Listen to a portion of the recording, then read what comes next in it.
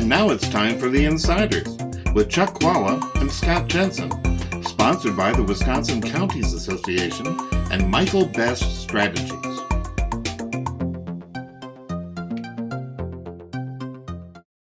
Hi, I'm Chuck Koala, former Senate Majority Leader. And I'm Scott Jensen, former Assembly Speaker. We're the Insiders. So, Scott, is there? I got to believe there is. But what do you think is the impact of the indictment of Donald Trump out in New York going to mean for Wisconsin politics, whether presidential or otherwise, going forward for next year? Well, I tell you what, over the last couple of years, we've seen an interesting Democratic strategy in political races, in that they have gone into primaries and tried to jigger the primary to get the most vulnerable Republican candidate to emerge from that primary.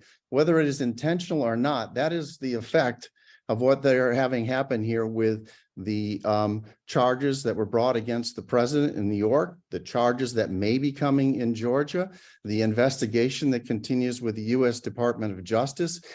Each time one of those things happen, they jack up Republican support for Donald Trump, which gets them to where they want to be, which is a Trump versus Biden race, because in that race, Biden probably is able to survive. Again, whether or not this is the strategy or just happenstance, I think that's exactly what's happening. The President Trump's numbers are climbing through the roof. Republicans who are mumbling about him and complaining about him a couple of weeks ago are now rallying around the president. But my question is, how long can that last? And also, after one jurisdiction after another brings a different charge and another charge and another charge against the president, do people at some point say, well, maybe with all that smoke, there is some fire here? But or Republicans become practical and say, I don't think we want a candidate with all that baggage leading us into the general election. But either way, I can't help but notice the similarity with the Democrat strategy of interfering in Republican primaries to get the weaker candidate to emerge. And by weaker candidate, Scott means the candidate who supports Donald Trump or takes on the foolish positions that he takes. Before we get to this, and Scott made many good points here, but before we get to this, let me just mention that I am not a fan, frankly. I think I'm one of those rare Democrats who's not a big fan of this particular charge. I'm one of those who is very concerned that in the long run, if we do this, that what we will do is we will have a series then of whichever party in power could then charge the next person, or the next president. So when Joe Biden is gone, if the Republicans take over, they will decide to charge him with a bunch of crimes.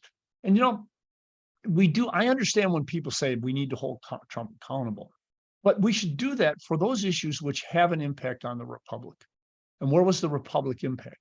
When you have an insurrection that says that you want to disrupt the peaceful transfer of power, that is something that I believe does need to be addressed. And maybe that can merit something like charging a former president. But it shouldn't be about sex and cover-ups. And you can lose all the legalese you want to say that it's about something else, but it's not. It's about sex and cover. That's not where we should be. Democrats, all you have to do is look back to Bill Clinton. Do you really want that stuff going on? So that's not the kind of thing. Do you really want the President Biden to be hit on classified documents? So I'm not enamored with that, but I'm sorry that's such a side route, but I do believe that's significant to note. Turn to the Trump issue. I think Democrats are gleeful that Trump is as viable as he is right now. I think Scott is right. The headline coming out of today's forum is Scott Jensen says Biden beats Trump. But the reality is that, Democrats do recognize that Trump is a wounded duck out there, and he's not going to do very well, and he's going to have problems. My view is that's true whether or not the indictment comes down. But certainly with the indictment added to it, I think it's very hard, for example, for the suburban counties, the WOW counties, the BOW counties that are the Browns and Outagamies and Winnebagos, hard for people in those counties to vote for Donald Trump after everything else.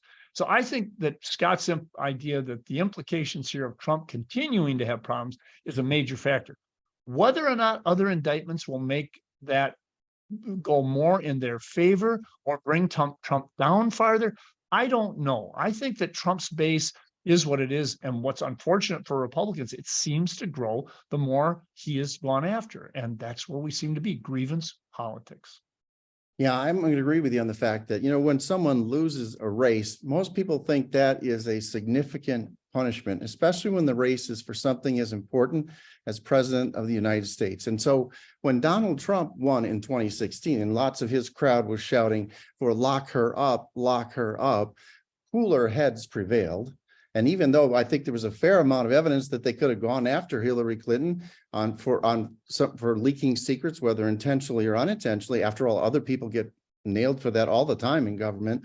Cooler heads prevailed. They didn't do that.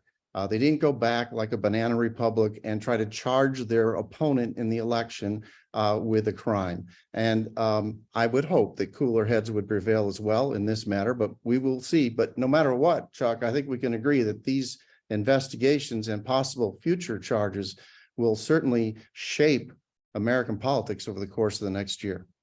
Yes, they will. And there's so many entanglements and lanes we could go down here.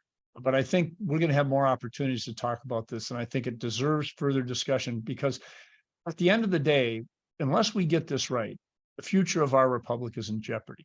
And that's something that we should all remember and keep calm heads as we go through it. And that's why I want to get out on the table that I'm one Democrat who thinks going after Donald Trump on sex and cover-ups is not where we want to be.